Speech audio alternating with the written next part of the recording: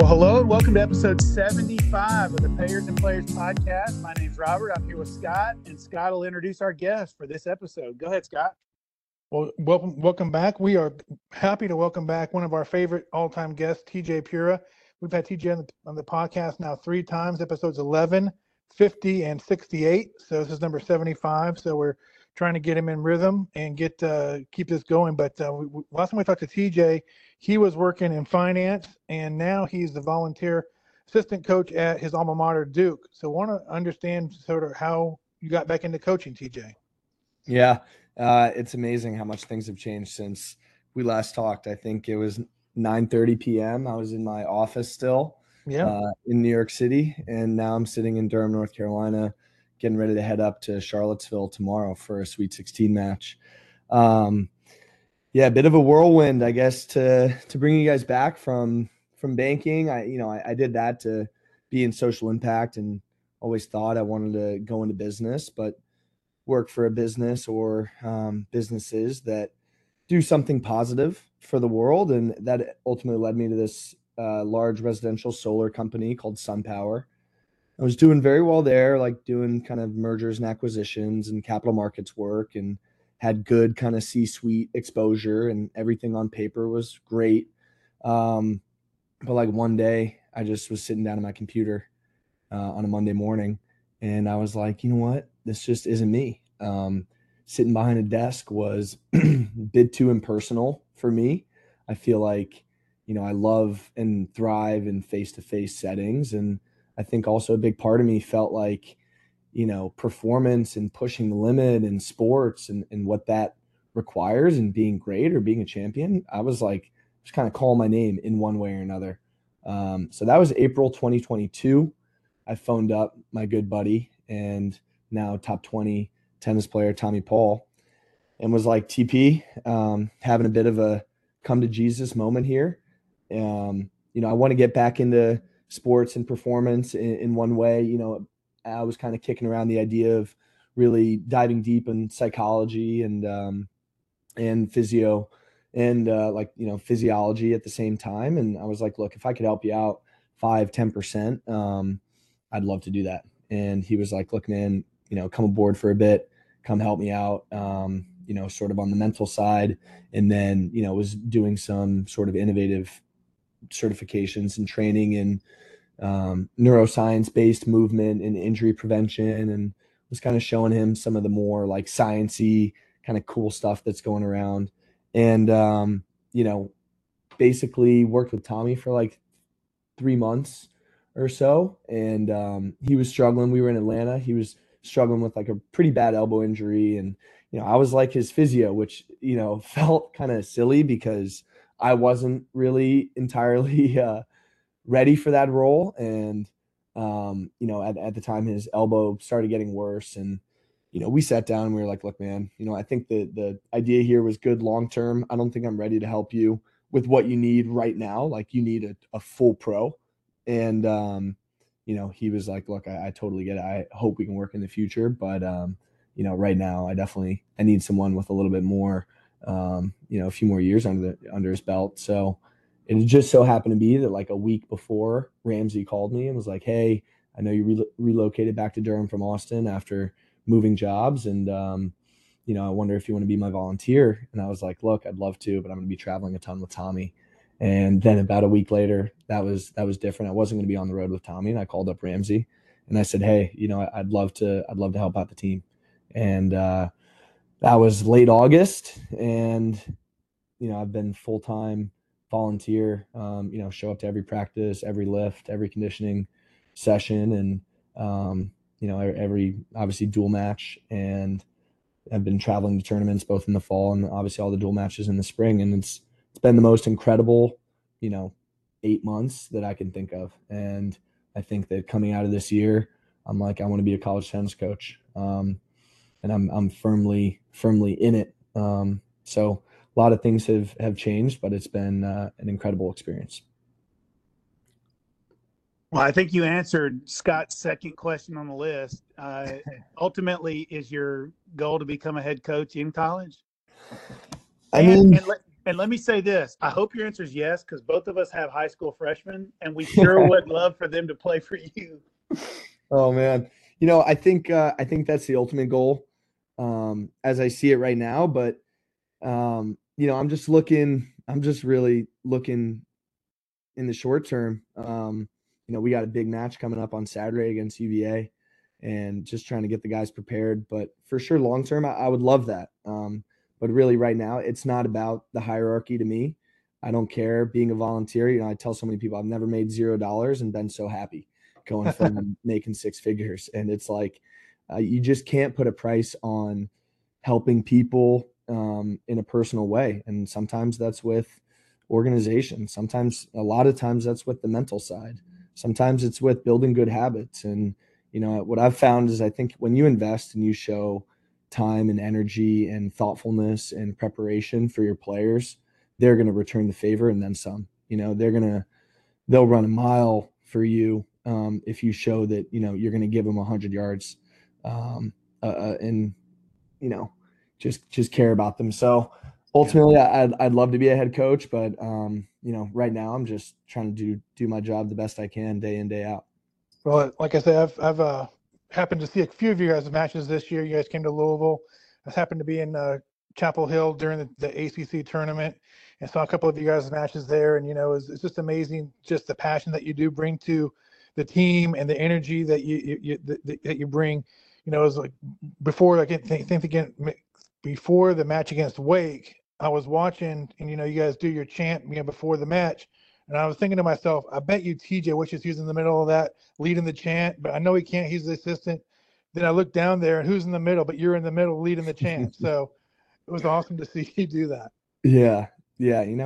It's I think Peter Smith said this on a podcast with my former assistant coach, Jonathan Stokey, but he said at USC, he always tried to create a fun environment. And, at the end of the day, tennis is a sport. It's not life or death. I think a lot of guys, sometimes it feels like a bit more life or death than it needs to be, but ultimately it's a privilege, and we're really lucky to be doing what we're doing. So I try to keep that perspective every day. I come in with a smile on my face. I make jokes. I'm very loud and energetic and get fired up, and you can hear me running drills from halfway across the campus. And, it's a beautiful thing to be energized about. And I think these guys, like I said, they reciprocate it if they see that you really care and that you're invested. And, it's just been such a joy and so fulfilling seeing my players, each and every one of them in their own ways, grow and overcome certain hurdles. So yeah, that fire is always there. I think at the beginning of the champ, we'll see if I pass. If for next year I get the nod again for the circle, but it's been really fun. I think they agree. I do have the loudest voice out of the group.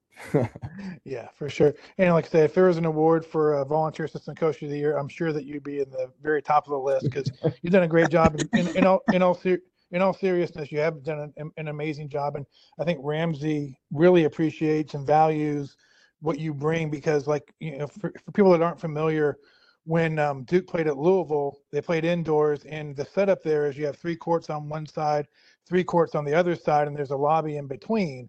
And so, with 3 courts and 3 coaches, or I'm sorry, six courts or 3 coaches, but only 2 can be on one side and 1 can be on the other.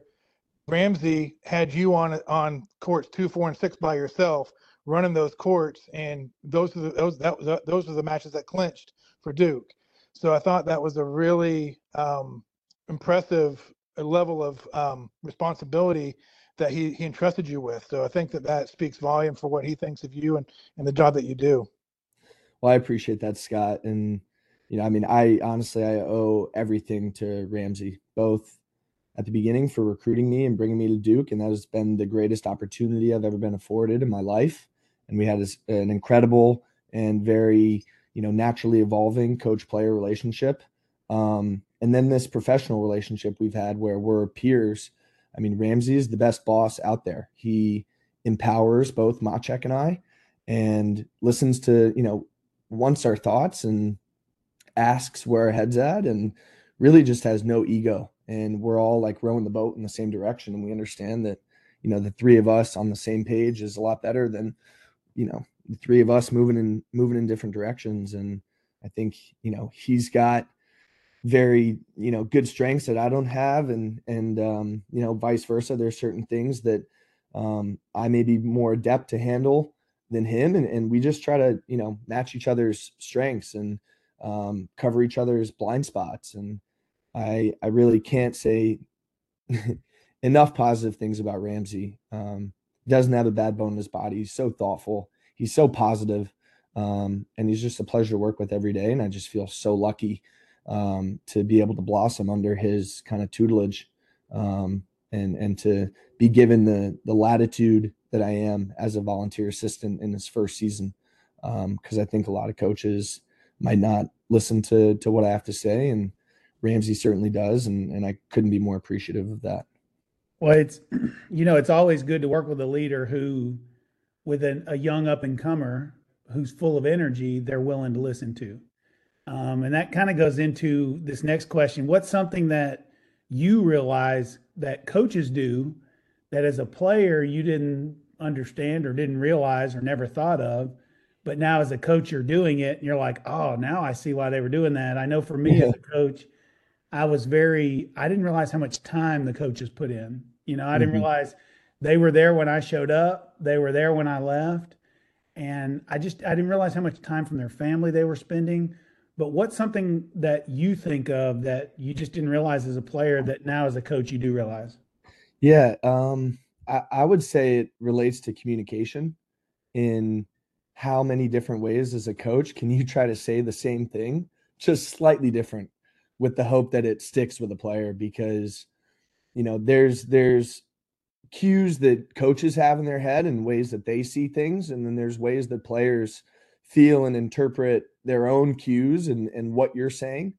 And they kind of translate it or internalize it. And ultimately you want to kind of do that homework in advance so you guys are on the same page, so you're speaking to them in their language. And I think for me as a coach, I've realized, the time that you take to try to learn each player's style, and both how they like to be coached, how they like to be spoken to, how they like to be addressed or critiqued, and just the amount of thought that just goes into language, because ultimately that's what a coach does. It's all comes down to language and then action too. I like to not only say the right thing, but do the right thing as well. And if they see me hitting balls, damn well know I'm going to have a low base. I'm going to move my feet. I'm going to get it where I want. And I'm going to be having my weight forward, and I'm going to be hitting it to a good target and accelerating. Maybe it's not the prettiest shots out there or the fastest ones, but I'm going to control what I can control. And, same thing today. I lost a slice to slice, like 95 shot rally with Michael Heller, son of a gun. And, lose that point. It's heartbreaking. And I'm like, I got to set the right example mentally. Just no reaction, take the hat off, shake the hand. Hey, great plan. Too good. And, so ultimately I think it's language, and you got to learn your players' ways, and that takes time. And I think that's, it takes time because it is difficult, and ultimately whatever's difficult pays dividends. So to follow up on that, then, as a player, what's something that coaches tried to get across to you that you just wouldn't listen to, that now as a coach you're like, dang, I wish I'd listened to that?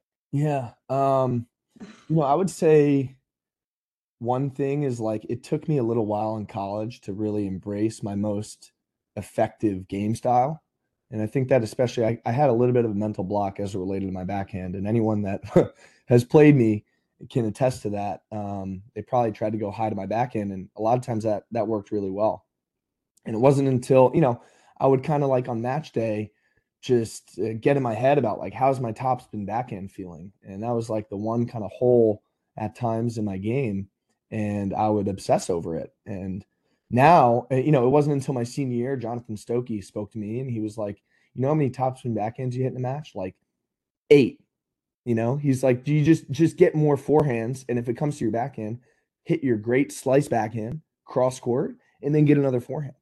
And I was like, really? Like that? You don't think people are going to attack my slice? They're like, you can't. It's just low. like just hit your slice. And I was like, wow, like that seems so petty in a way, but I started doing it and it was so effective. And I just think that, I see that with our players where they want to return on top of the baseline and come into the net. And look, guys have good serves these days. And if you watch the pros on clay or on hardcore, you got the top players in the world returning second serves from 10 feet, 12 feet behind the baseline, ripping it, and then coming up to the baseline. So it's kind of like trying to match that picture of perfect tennis in your head of what your game looks like to also the reality of like, how are you actually winning points? And sometimes there's a gap there. And I think, need to bridge that gap. So that was something that as a player, it took me a little while to recognize, like, how do I really want to win points? And then once I committed to that and I was on the same page with that, with my coaches, kind of took off. And I wish I did that earlier. Didn't wait till my senior year to do that. Yeah, that's interesting. Yeah, Jonathan Stokey, he's a really good tennis brain. I've listened to his podcast a lot and learned a lot from him. So you're fortunate to have him as an assistant coach during your playing days. That's awesome. Totally. So I'm curious. Man. Yeah, I'm sorry. Go ahead. No, I just said Stokey was the man. In case he ever listens to this, he knows it. So. Yeah. So hey, I'm curious. Just how this position works. By definition, volunteer assistant. You alluded to it, like you're not getting paid. So what are there limits on how much time you can spend? Are there expectations that, you have things going on outside of tennis, or just give me an example or sort of just explain sort of the role of a volunteer assistant and how it might be different than say maybe the normal assistant coach. Sure. So, I think the volunteer assistant role is probably the one that changes the most from university to university. And that's just based on how much time the coach has to give to the program and sort of what the agreement is between them and the head coach of that time commitment. I think in a lot of cases you have a volunteer assistant who's in, doing an MBA and he's there when he can sit in on weekends, or he played for the school and he has a, full-time job and family, but he comes out for practices here and there. Or, at a lot of the bigger programs, you have full-time volunteers who are trying to get into coaching and, are expected to be there all the time. And that's definitely the setup that Ramsey and I have. I don't think there's really many restrictions as far as time that you can spend with the player. There's not a whole lot of paperwork. I think I just signed a waiver day one that said, hey, if anything happens to me on Duke's campus, Duke isn't liable, which I can sleep at night knowing I signed my life away to Duke. I'm good with that. But, for me, typical day. So I'm full time. So I work, definitely I don't cover a lot of the the administrative or the organizational or the managerial sides that Ramsey and Machek touch a lot closer than I do. But in terms of individuals, in terms of team practices, conditioning, watching film, preparing for matches, travel, all that stuff is firmly in my court. So what I do is in the mornings, typically have individuals with the guys for 2 hours or so. I'll have a break at lunch, come back for team practice, and then in the evening, I'll teach some private lessons on the tennis court, or I'll do some private personal training in the gym. But I've kind of had to find my own clients to work privately with in order to pay the bills.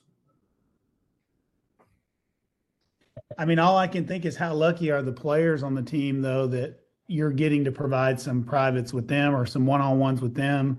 And then the people in the community that you're able to provide some of those players in the community. I know if we live close by, we'd definitely hit you up. That would be awesome. Thanks for walking through that. And I thought that was a great question by Scott. But I also have wondered, being a coach, what do you think the most difficult part of being a coach is? Maybe something you didn't even think about was hard. Yeah, it's a great question. I think the most difficult part of being a coach is when you know what a player has to do to improve or move forward, but you know that there's certain blockage right now that you need to work through. And just that it's not an overnight fix. in most cases, and you can't just say the right thing and all of a sudden, ta-da, the solution is there. You need to understand what the player, um, needs to improve upon. I think speak to them about it, be on the exact same page as them, and then work with them on it in kind of their style, right? You need to meet them halfway. And that if a player isn't understanding something that you're telling them over and over and over, hey, you need to look yourself in the mirror and change the way that you're, change the messaging, right? Because clearly, like, the player's got enough to worry about with the tennis. It's, in my opinion, it's on the coach to kind of problem solve and figure out how can you get the player to do what you envision that they need to do. So just like working through that disconnect in that gray area, and some things definitely work faster than others, but you need to be intentional about it. You need to set plans, and I think that if there's not a lot of direction or buy-in, or just open lines of communication, it's hard to accomplish what you want to accomplish in your mind. Yeah, I think that's what separates just coaches from really good coaches, right? I mean, the reality is at the end of say a football game, nobody cares how much talent the head coach has. They care what the scoreboard says. Mm-hmm. And so as a coach, your job is to get them to perform and do that in whatever way you have to do it. And so to me, the best coaches are the ones that do whatever has to be done to get their players to perform. And that's basically what you were saying. I mean, that's a really hard thing to do. It's an easy thing to say because so many players are different. One player to perform requires one thing and another requires another. Right. And you saying it is not your job. You getting them to do it, that's your job. And Right. that's a really, really hard thing. So to that point, when you were a player, what have you learned from Ramsey that as a player you didn't know, but now he's taught you and you didn't realize it while you were a player? That's a really good question. And by the way, Scott wrote all these questions. I'm just reading his questions. So good on Scott for such good question writing. Scott, man, you asked the hard hitters. Can you repeat the question one more time? Yeah, I mean, you played for Ramsey. He taught you a lot, but what's something you've learned from him now as a coach that as a player you didn't consume, and now as a coach you've learned it from him. You're like, man, I wish I'd have been listening when he was coaching me as a player. Yeah, I think that one thing I've learned from Ramsey this year is just or I've observed that I don't think I fully appreciated as a player is just how much thought and energy he's putting into how the day went and how each player is doing. And we recap almost every practice, and we're always looking at the guys who could have been better and figuring out ways to get them going. And I don't think I always appreciated how much effort he put into that across the board. That I do now.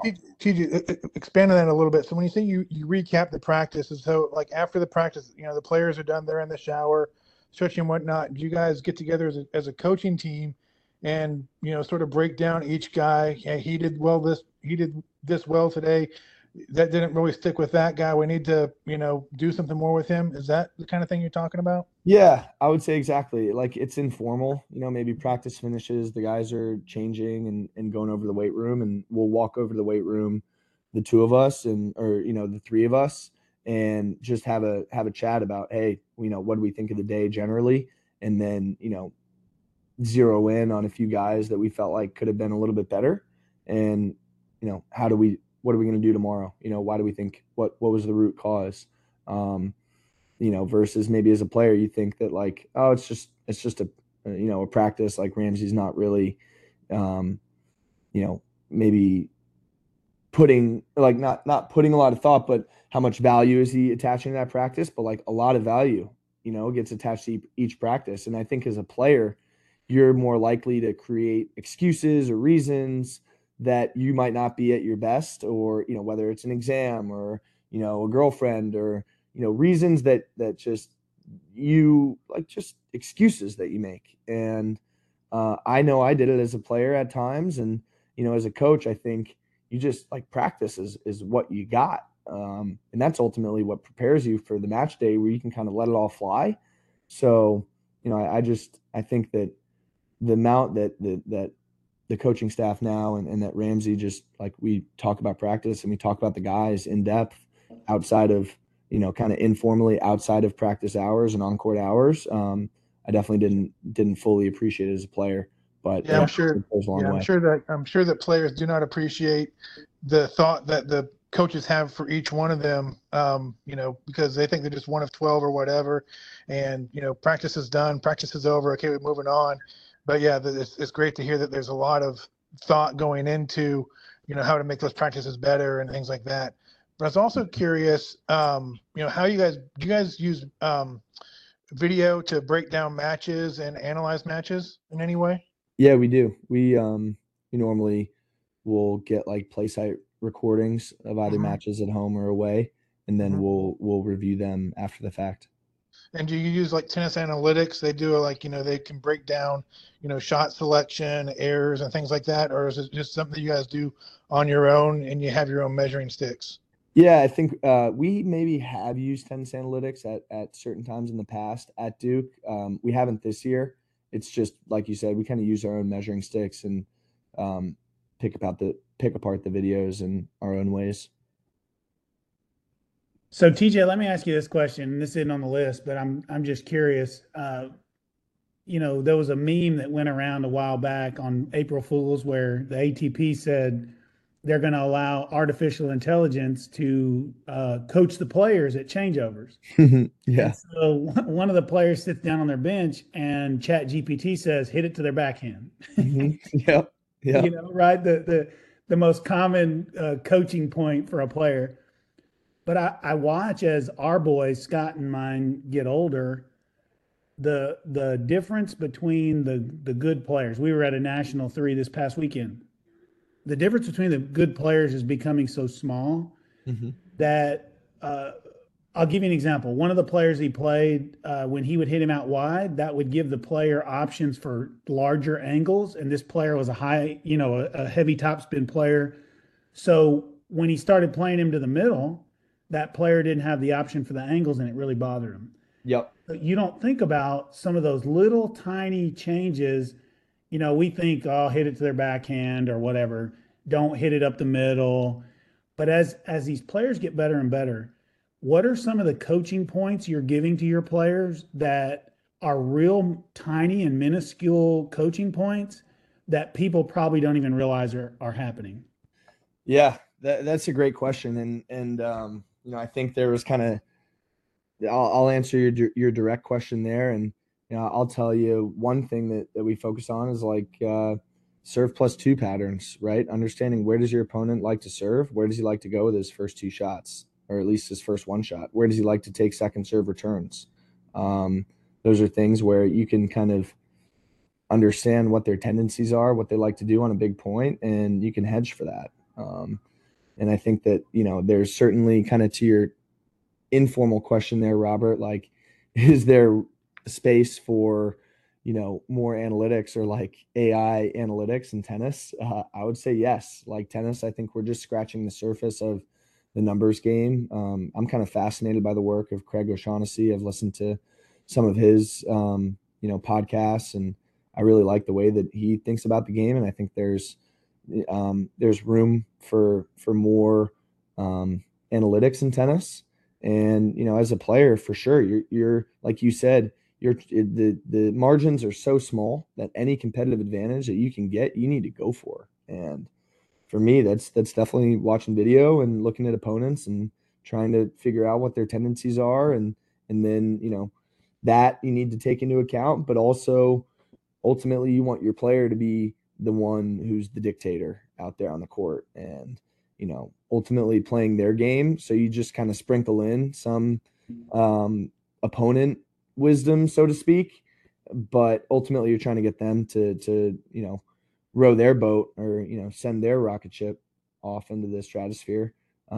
So I think there's a mix, but I'm definitely interested to see where data in tennis and where that goes in the next 5 to 10 years. Yeah, so but give me some tangible examples of advice you've given players, like the one I just gave. Hey, player is a heavy topspin, likes angles, so hit up the middle, it takes the angles away. Sure. You mentioned they're serve plus one or two. They like to serve, say, on deuce side and down the tee or out wide. Hmm. So you know it's coming. I remember watching a documentary, and I can't remember. I think it was Pete Sampras playing Andre Agassi, and when Agassi would touch his eyebrow in a certain way, then he always served down the tee or something, like little tiny, tells. But Yeah. what's some of that advice you give players that the average fan would not even think was a big deal, but in a high level match, it's a big deal? Yeah, I mean, I think like you said, with the serve locations, like a lot of that is hedging towards what you think the opponent's favorite serve location is. Another one is like you just take an opponent's stroke. Let's say they have a great forehand, right? But you look closer at the tape and they have a really great forehand when they have time, but they have actually a pretty big backswing. So if you rush the ball to that forehand or you're playing on a fast indoors a la Louisville, then you hit a hard ball cross court to the forehand, maybe that neutralizes it, right? And they can So relate. Yep. it's especially at the college level, it's never so simple. Like, oh, you just need to hit a million balls to the backhand.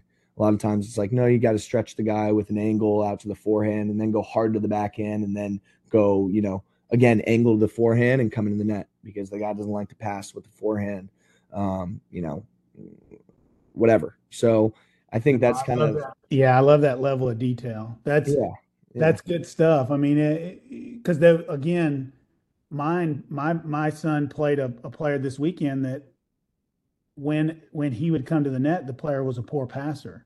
right. He figured that out about 4 games in, and so he would come in on what I thought were unsmart times to come in, but he won. And I said after the match, man, why were you coming in on some of those balls right up the middle? He's like, well, he couldn't pass me. Right. Exactly. And so Exactly. that's those little things are so valuable. You just don't even think about. And you also don't think about when you watch a high level match. I'm trying to stretch them out wide, wide, wide. Go to the then go to the backhand and come hard. I literally was talking to a pro the other day, and they said if I had a player who took that big of a backswing, I'd just play super flat to their forehand, and they would be late every time. Yep. Yep. That little bit of detail people don't realize is happening on the court. I don't think. Totally. And like the same thing with the serves, right? Like sometimes there are a lot of big servers just on the surface, right? You see them, they hit it hard, they're big guys, and you're like, whoa, that guy's a great serve. And then you watch a 2.5 hour match and you see like, all right, he served 85% of his serves to the tee and he served 15% to the body and he served is none out wide. So you're like, all right, you know what? Or let's just say 80% tee, 10% body, and 10% wide. You're like, all right, well, I'm just gonna sit on the tee, and if he goes to the other spots, like, hey, that's I'm gonna worry about that a fraction of the time, right? So just trying to, like you said, just get there in the finer details and find the margins where you can. Yeah, that's what it's about, finding those tiny margins and exploiting them. But I want to switch gears a little bit and talk maybe about the recruiting process at Duke. And, I know that you joined the team in August, so maybe that was sort of at the end of the recruiting period. But I'm curious, sort of what your plans will be for the summer for recruiting and what do you guys do during the year? I know, you're involved with, fall season and the spring team season, so it's probably recruiting maybe I'm not sure what percentage of the job it is, but I guess what I'm trying to ask is how is recruiting handled throughout the year? Mhm. Different seasons have, higher recruiting times, and then, fall, spring, maybe less. So how do you guys Yeah. deal with recruiting there? So I mean, I definitely, as a volunteer, you're not allowed to be involved in recruiting. Um, so definitely can't like travel for the university or recruit as far as I'm aware. Um, I think if the regulations, NCAA has changed the regulations around assistant coaches, and I think next year if I become full time and on payroll, I will be allowed to recruit. But just to speak generally, in terms of college recruiting and the cycles, I think from the during the school year from early September till the end of May. A lot of the recruiting that college coaches do is either via on-campus visits, recruiting visits, or via the phone. And I think maybe there's a couple tournaments there during the year that coaches can attend. Whether it's like Orange Bowl or clay courts or winter, or not clay courts because that's in the summer, but winter nationals or Easter Bowl or something. But I think that's how coaching works during the year. Recruiting works during the school year, and then over the summer, coaches definitely they travel around and recruit both nationally and internationally. And I think that's much more kind of recruiting season where you're getting to see potential recruits in the flesh and understanding how they play and doing that much more regularly. And what advice would you give to kids that are, I guess, wanting to be recruited? They're of the age where they can be recruited, which is I think is like after their sophomore year they can have contact. Is that right? I believe so. Yeah. So what advice do you have in general, just for kids in the recruiting process in terms of how to get noticed, how to communicate with coaches, and things like that? Sure. One thing I would say as a general piece is like know your identity. Know both your mental identity and how you want to be remembered as a competitor, and how you want to show how you want to put your mental side on display, and then also know your tennis identity. And that way as a coaches want to, I think that's one way to sort of separate yourself, because I think a lot of juniors, that's kind of wishy-washy at that stage in their career. But if a kid comes out and he says, look, you know what, I'm not the tallest guy, but I swear I don't make any bad decisions out there on the tennis court. I'm really disciplined. I love tennis. I really want to maximize my potential. I feel like I'm just scratching the surface here, and pride myself on having a growth mindset.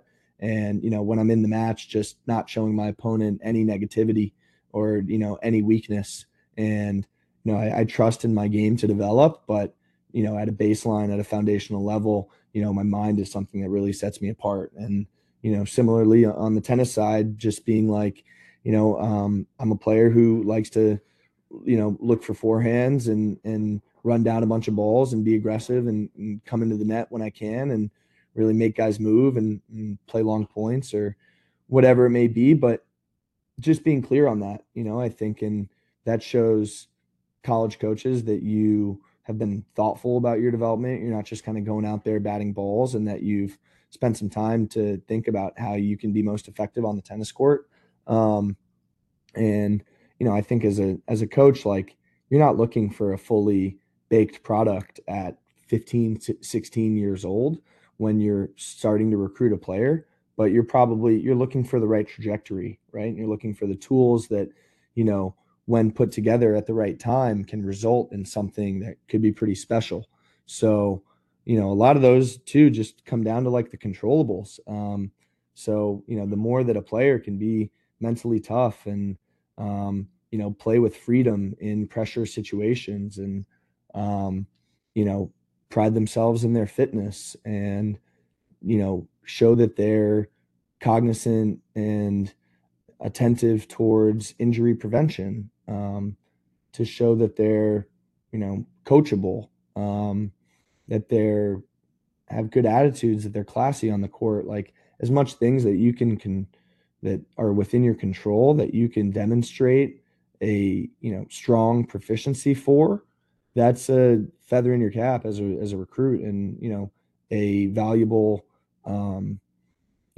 characteristic for an attractive characteristic for a college coach. And I think that the misconception for junior players is like, oh my god, I need to win Kalamazoo. They need to see me like I gotta win all these matches. I need to play well, and yeah, it'd be great to play well, and it's great to win matches, but ultimately you need to be on the right track. And no college coach is going to recruit you for one tournament, right? They're looking at a body of work. Ultimately, they're going to have you for 4 years, which is a long time.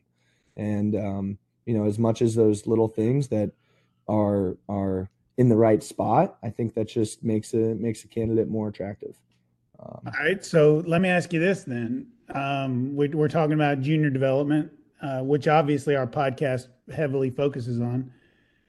What do you think USTA can do better for junior tennis, whether that's the development of it or the preparation of junior tennis players? You've been through the full process. We've all watched the documentary. We watched you as a 12-year-old. You played as a college player. I've been and seen you at a future tournament. Now you're a coach. What do you think USTA could do better so that the recruits you're recruiting are more attractive? I personally, I can't speak to that. I think as intelligently as you may like, because I'm a bit removed from what the USTA is doing right now. But I would say that I think the USTA is on the right track. And if you look at the cohort of guys right now, 25 to 27 years old, this is like when I was a junior and I was 12, 13, 14, the USDA was shaking things up all the time with their player development because they recognized like, hey, we're not developing players exactly the way they want to. And that's when they had, Tommy Paul, Francis, Riley, all these really like obviously now unbelievable players practice at the USDA and train there. And so, I mean, I think that they're definitely on the right track. And they're doing everything that they can, and I think they're looking to continue to push the cutting edge.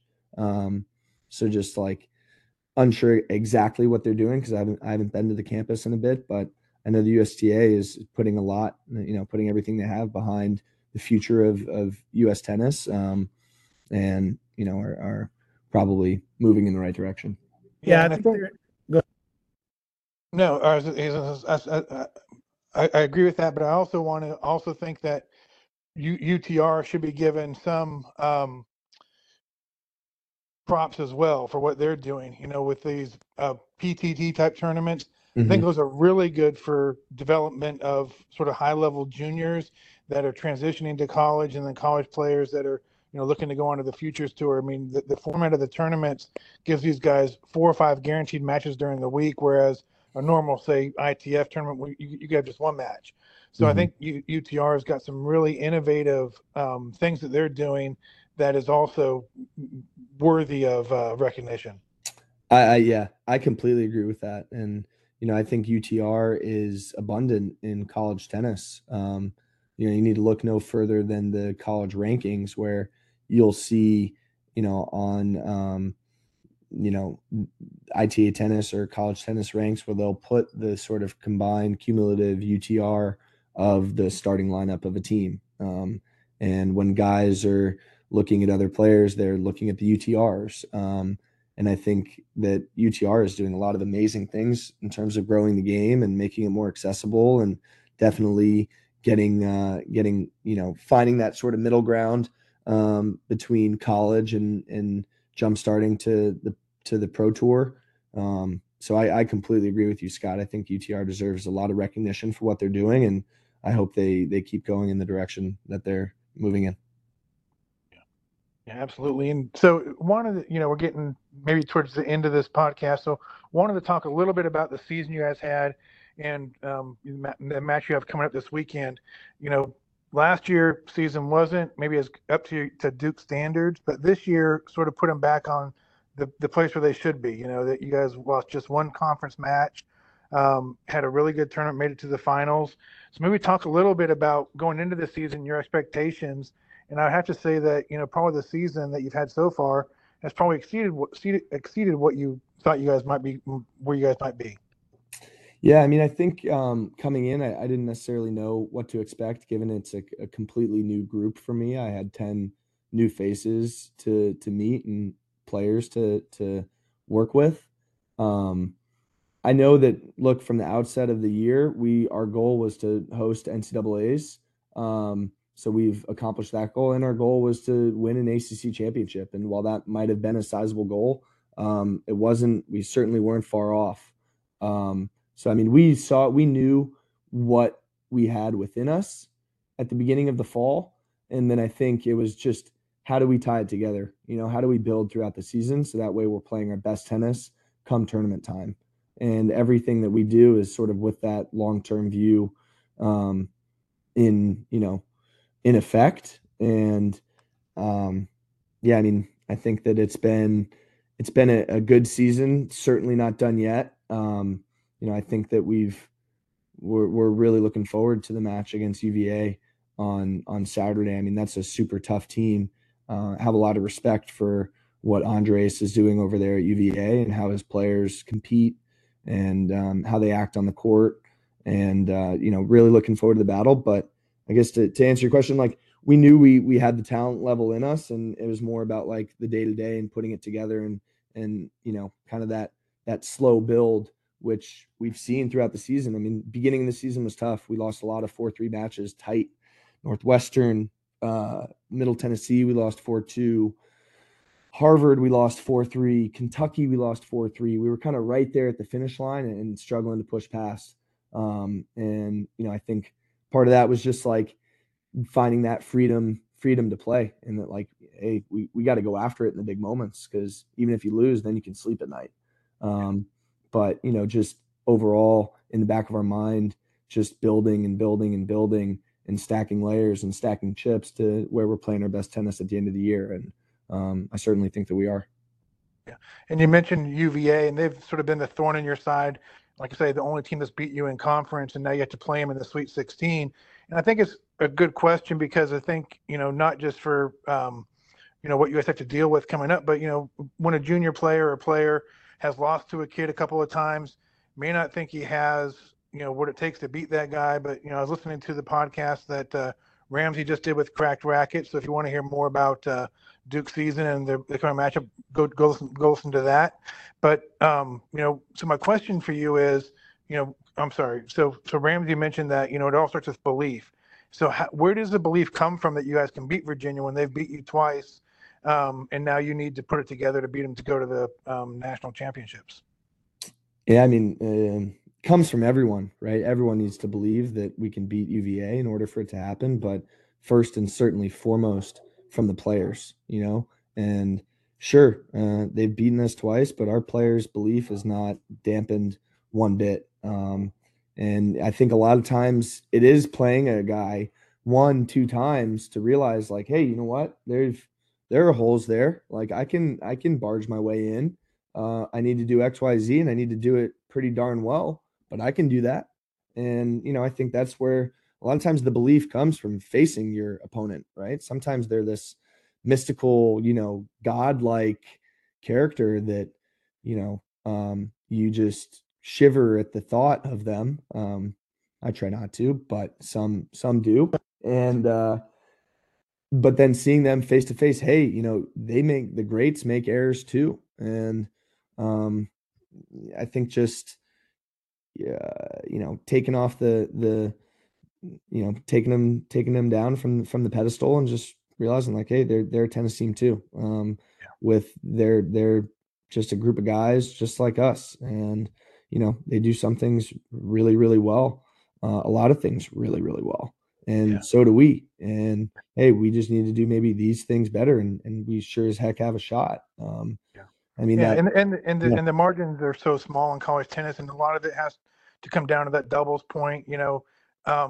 Just give you an example. You were there when at the ACC tournament, Duke, you guys beat Louisville 4-0, and one of the matches you guys won, you won the doubles point, but that doubles point was 5-all in the third and the tiebreaker on court 3, and you were there. And if Louisville wins that match, then then it's only 3-1, and the other 3 matches are competitive. But you win the doubles point, the match is over at 4-0, and you don't really think about it. So it's like, that's the sort of the margins are that small. Even a 4-0 match can be really tight. Yep. No, 100%. And that's kind of the beauty and the bitterness of college tennis. It's makes it exciting. Well, hey, Robert, do you want to send TJ the get started on the fast feed? Yeah, that sounds great. So Scott wrote this first question and I highlighted it in red because I wanted to be the one to ask it. And I think it's awesome, and you're not allowed to say I love Duke. I'm going to pick Duke. I can't not pick Duke. So here's my question: if you were given one more year of eligibility to play college tennis, and Duke was not an option, where would you go? Oh man.